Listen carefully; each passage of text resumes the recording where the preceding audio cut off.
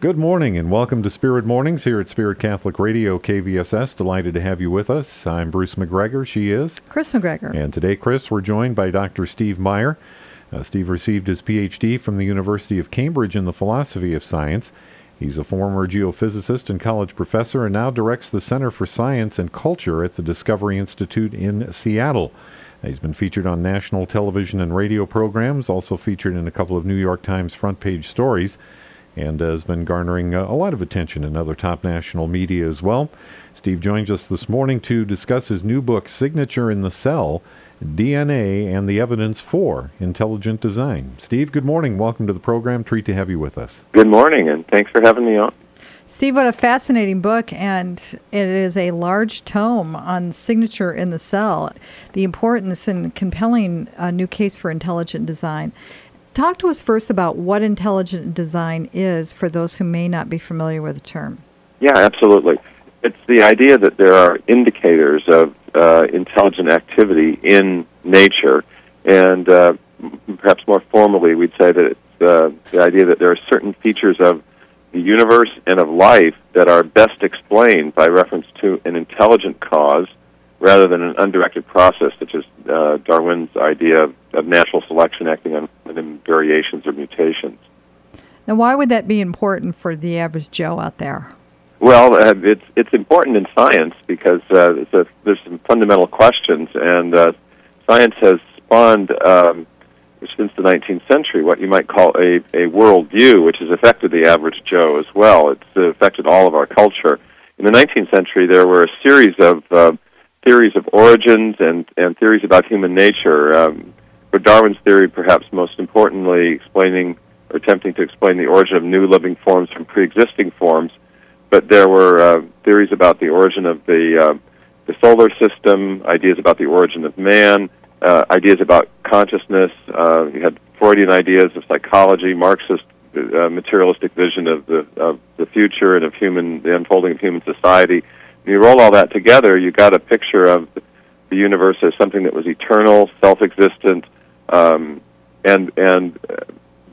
matter and energy as the ultimate explanatory power or explanatory entities, and a view that essentially excluded any role for God or purpose or objective morality, and so the materialistic worldview that's come out of 18th century science, I think, has had a tremendously destructive effect on our overall culture. It still has a great hold on the elite culture in the universities, the media, the law schools, the courts, and that sort of thing. Right.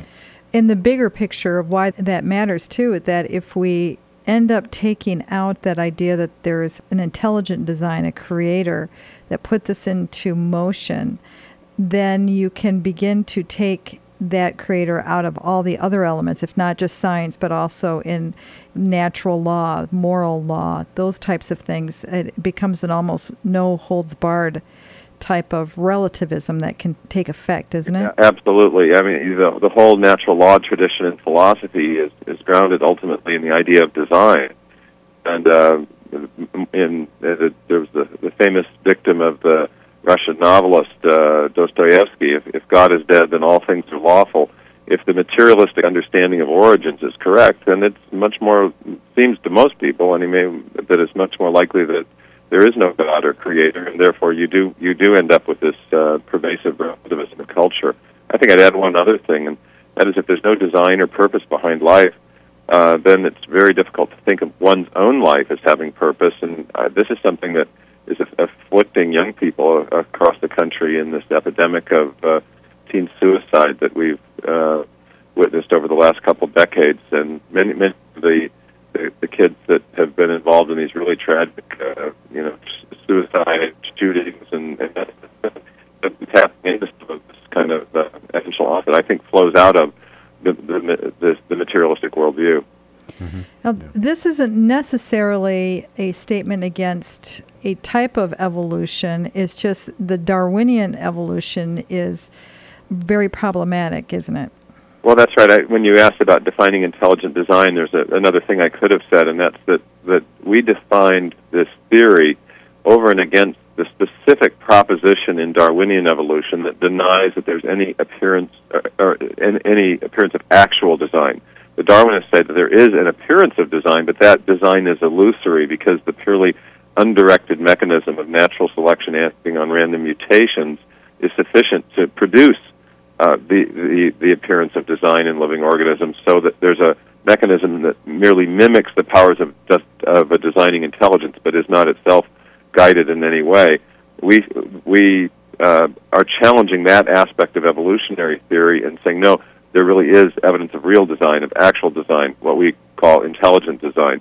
The term evolution can just mean change over time, and obviously a designing intelligence or God could direct change over time, but the question is whether that change over time that we see in the history of life is directed or undirected, and intelligent design asserts the latter over and against the Darwinian view. Now, in this particular book, in Signature in the Cell, you are looking at the basic building block of all life, the cell, and how that points to an intelligent design. Exactly. Yeah, exactly. I'm not actually taking on biological evolution in this book, or what you would call neo-Darwinism, although I, at the end of the book, suggest that there are some lines of research that could open up a very new perspective in biology, even in those domains. But the book is about the origin of the first life. It's about a mystery that Darwin didn't address, and subsequent generations of scientists have never solved. And yet it's a very fundamental question. It's the question of how we got from essentially this simple chemistry to the complex integrated system that we now know the cell to be, the very first life. Talking with Stephen Meyer this morning. The book is Signature in the Cell, DNA and the Evidence for Intelligent Design. You're listening to Spirit Mornings here on Spirit Catholic Radio with Bruce and Chris McGregor. Talk to us about that fundamental difference, so that first life, how that points to intelligent design. Well, in the 19th century, scientists thought that the cell, the most fundamental unit of life, and was something very simple. In fact, Thomas Huxley, one of Darwin's close contemporaries, said that the cell is a simple, homogeneous glob of plasm, and he envisioned it as a little enclosure of flow. And then, with a view of the cell in mind, it was quite easy to imagine it might have arisen through a few simple chemical reactions. Post Watson and Crick in 1953, and in the whole ensuing what's called molecular biological revolution, it's become apparent that the cell is an extraordinarily complex system, and what runs the show in this system is information. And Watson and Crick, of course, discovered the structure of the DNA, but they also proposed, or at least Crick proposed, something called the sequence hypothesis that turned out to be correct. What he proposed was that along the spine of the DNA molecule, there are four chemicals, and these chemicals are functioning just like alphabetic characters in a written language or digital characters in the machine code.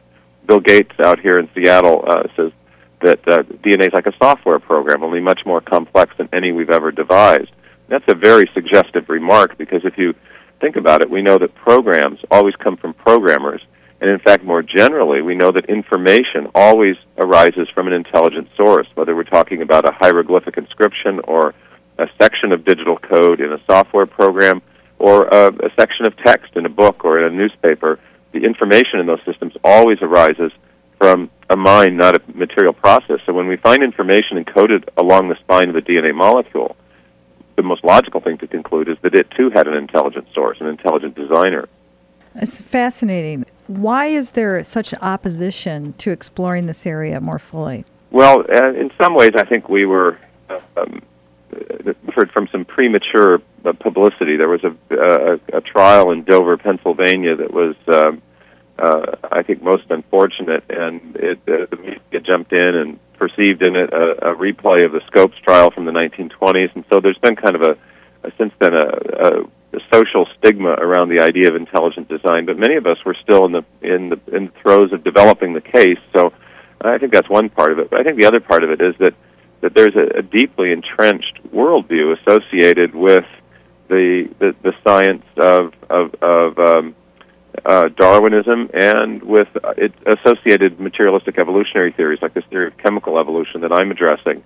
And so when you challenge that materialistic perspective on origins, you're not just challenging a scientific idea, you're also challenging an idea which supports a worldview for many scientists. And so, scientists are human like anyone else, so when deeply held convictions are challenged, they often respond rather tenaciously or, sometimes emotionally, and I think that's part of it. The issue of origins is a scientific issue, but it's inextricably linked to larger philosophical and worldview concerns and considerations that are, right at the core of probably every human being's deepest considerations about what makes life important and meaningful and that sort of thing. So in this discussion of the signature in the cell, why would this particular approach be one that sends up alarm bells for other researchers? I mean, wouldn't this not be embraced and be brought forward for further study? Well, we're actually hoping that it will do that. That we've had, the idea of intelligent design has created a lot of controversy in the last 5 years or so. But in some ways, I'm hoping that this book will open up some new ground and definitely open some minds. And I've been pleased so far at the reaction to it. A number of very prominent British scientists, for example, have given very, very warm endorsements for the book. And one of the things we're trying to show is that, in addition to a strong argument for intelligent design, that intelligent design is actually good for science, that it opens up new avenues of research, new research questions. And part of the reason for that is that we know a lot about how human designers, intelligent designers, design information processing systems. We live in the digital computer age, and we do a lot of information processing and designing of code.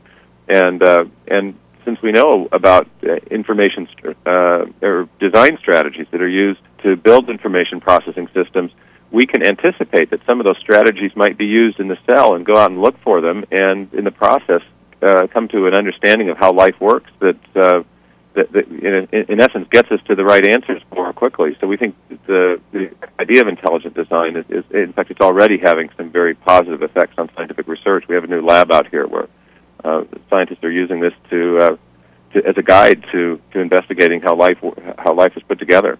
It begs the question that you ask in one of the chapters of the book: is it science? When we talk about this, I mean, is it just philosophy or a type of theological discussion, or is this truly science? Well, it is truly science, but it does have theological and philosophical implications. We got the idea somewhere along the line, I think falsely, that scientific theories never have larger implications for politics, philosophy, theology, these other disciplines. But that's just not the case. Lots of scientific theories do. I think Darwin's theory has larger philosophical implications, and many of his key adherents have made those implications very explicit. But in any case, what I did in building my case for intelligent design is that I actually followed an established scientific method of reasoning. In fact, the very method that Darwin himself used in The Origin of Species. I got interested in this question back in the mid-'80s and went off to graduate school. There were some scientists at the time who were saying, this discovery of information, of digital code and DNA, seems intuitively to point to the need for an intelligent cause, as they put it.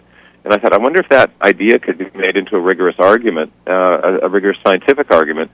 So naturally, I began to study how scientists investigated questions of origin in the remote past. And I read the works of Darwin and some of his key mentors, including the famous geologist Charles Lyell. And I came upon a method of reasoning and a rule of reasoning that made perfect sense to me. In other words, they advanced a great method of reasoning, and I used it to make my case. They had a simple rule, which is that if you're going to try to explain an event in the remote past, you should invoke a cause which is known to produce the effect in question. And I knew that origin of life scientists had come to an impasse in trying to explain the origin of information by reference to purely material causes. And so I asked myself, is there any other cause that we know of that can produce information? Of course, the answer was obvious. That cause is intelligence. And I realized that by following the standard rules of reasoning that Darwin had used and other historical scientists, I came to the conclusion that intelligent design was the best explanation for the origin of the key effect that had to be explained in the origin of life. And that effect is, again, information. What's fascinating about the book is that the information that has been garnered over the last even couple hundred years since Darwin's time about what takes place in the cell and how the cell operates, that's information he never had access to. Yeah, absolutely. I mean, that's what there's a kind of irony to use Darwin's method to reverse what many scholars regard as the central legacy of Darwin's thought, which was the denial of the design argument. What I'm showing is that if you apply the very sound scientific method that he used to information, to evidence that he didn't have, you come to precisely the opposite conclusion, that there really is evidence of intelligent design right at the very beginning of life, if nowhere else. Just a few moments ago, you made an important point that in many ways, what started out as science with Darwin, it became a philosophy that you could see permeate into our political systems, into social systems, into all different aspects. That is at the heart of why the intelligent design debate is so important now, because right now it seems as though only a Darwinian type of thought is allowed to be taught in academic circles, where this, not really a new approach, but a different approach, the doors seem to have been slammed shut. Yeah, absolutely. It's obviously not completely new. The argument to intelligent design goes back to some of the Greeks. It was famously advanced by Thomas Aquinas, by many of the early founders of modern science as well. But in a sense, what we're doing is reviving that argument based on new scientific evidence.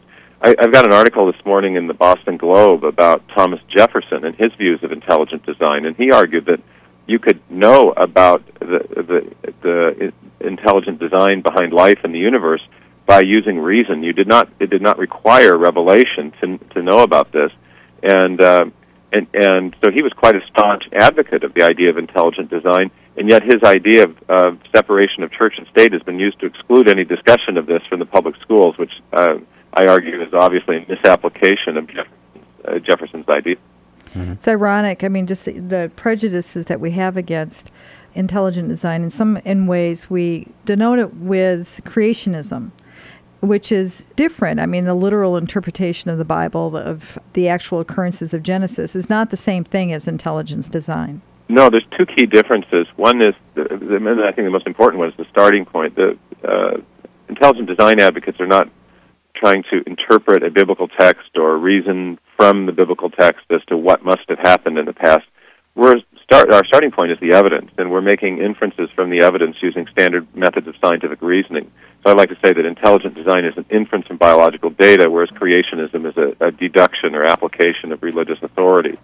But secondly, the ID advocates are not concerned with questions of the age of the earth or how long the days of Genesis were. It's a theory that it's not addressing those questions, and therefore it's also not committed to the idea that the earth is very, very young, as some young earth creationists assert, for example. So, as I was growing up, one of my favorite movies, just because I thought it was a wonderful drama to watch, was Inherit the Wind, just to see Spencer Tracy do his thing on the screen.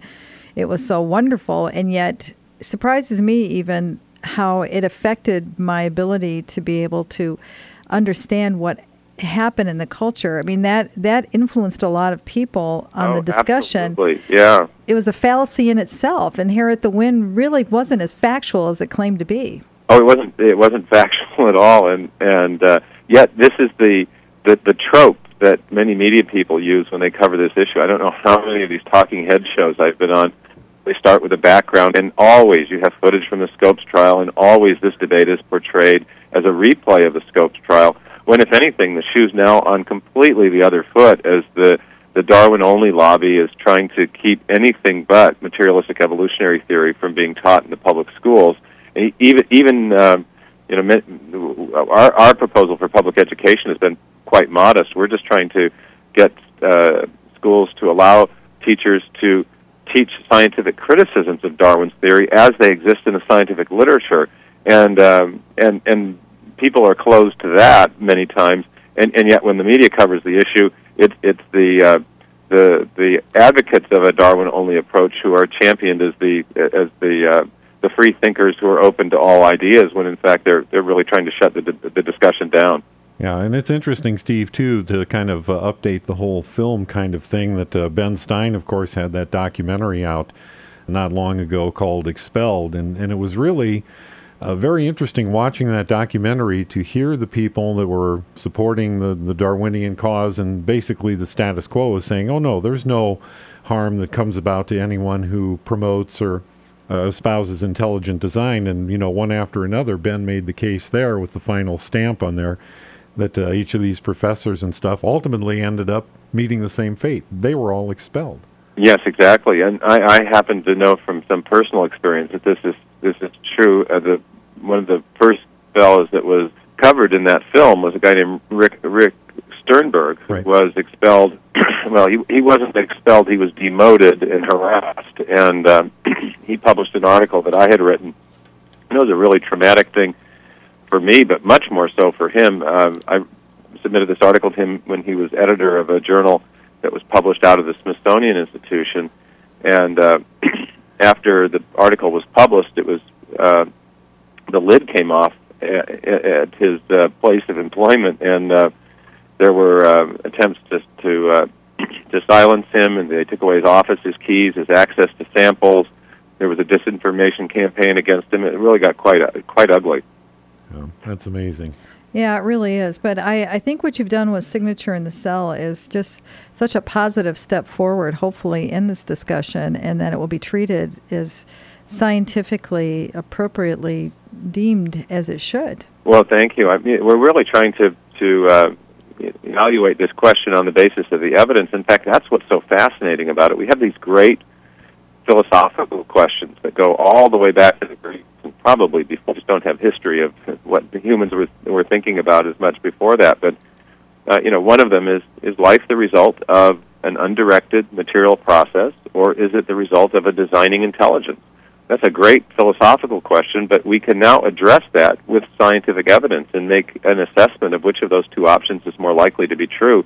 That's a tremendously exciting development in intellectual history, and so it's a great time to be addressing these questions. And what I tried to do in the book is bring to bear not only the discoveries of Watson and Crick and discoveries from the 50s and 60s, but the most current things from genomics and things that we've discovered post-Human Genome Project and post something called the ENCODE Project, which is revealing that even parts of the genome that we thought were so-called junk are replete with functions, and that overall these non-coding regions, the regions of the genome that don't code for proteins, function much like an operating system in a computer that are telling the other modules of information in DNA when to turn on and when to turn off and where to be deployed and so forth. So it's just an absolutely fascinating period of discovery that's going on as we learn more and more about the informational properties, the information process system that's at work inside every living organism, every living cell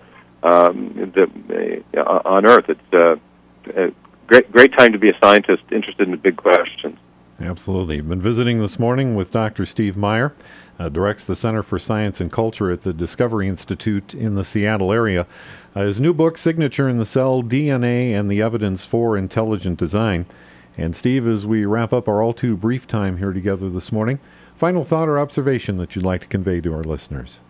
Well, one thing that might be worth saying is that there's been some confusion within the larger Catholic world about how intelligent design fits with traditional Catholic philosophy. And there's a young guy we have at in our Washington, D.C. office who's done a lot of study on this, and he's been talking with a professor at Catholic U who wrote a fabulous dissertation on St. Thomas Aquinas and his views of all of this. And he addressed the question of what are called formal causes. And Aquinas was very careful to make a break with both the Greek thinkers, Aristotle and Plato, to show that that formal causes, in the traditional sense, must be reside in a mind. They're extrinsic to the matter in which they reside in organisms. So that's essentially what the ID movement is saying: is that there's an idea in the mind of a designing intelligence that's responsible for all the wonderful form, and we would now say information that makes life tick. So there's a great connection between the ID concept and the ideas of Thomas Aquinas properly understood. That's something we've been exploring too, because as I mentioned, intelligent design connects to philosophical and theological concerns, and that's an exciting development in the discussion. Absolutely. Again, Stephen Meyer joining us, the book Signature in the Cell, DNA and the Evidence for Intelligent Design, published by HarperCollins. And Steve, thanks so much for being with us today. We deeply appreciate it. Hey, I appreciate the time to be with you too.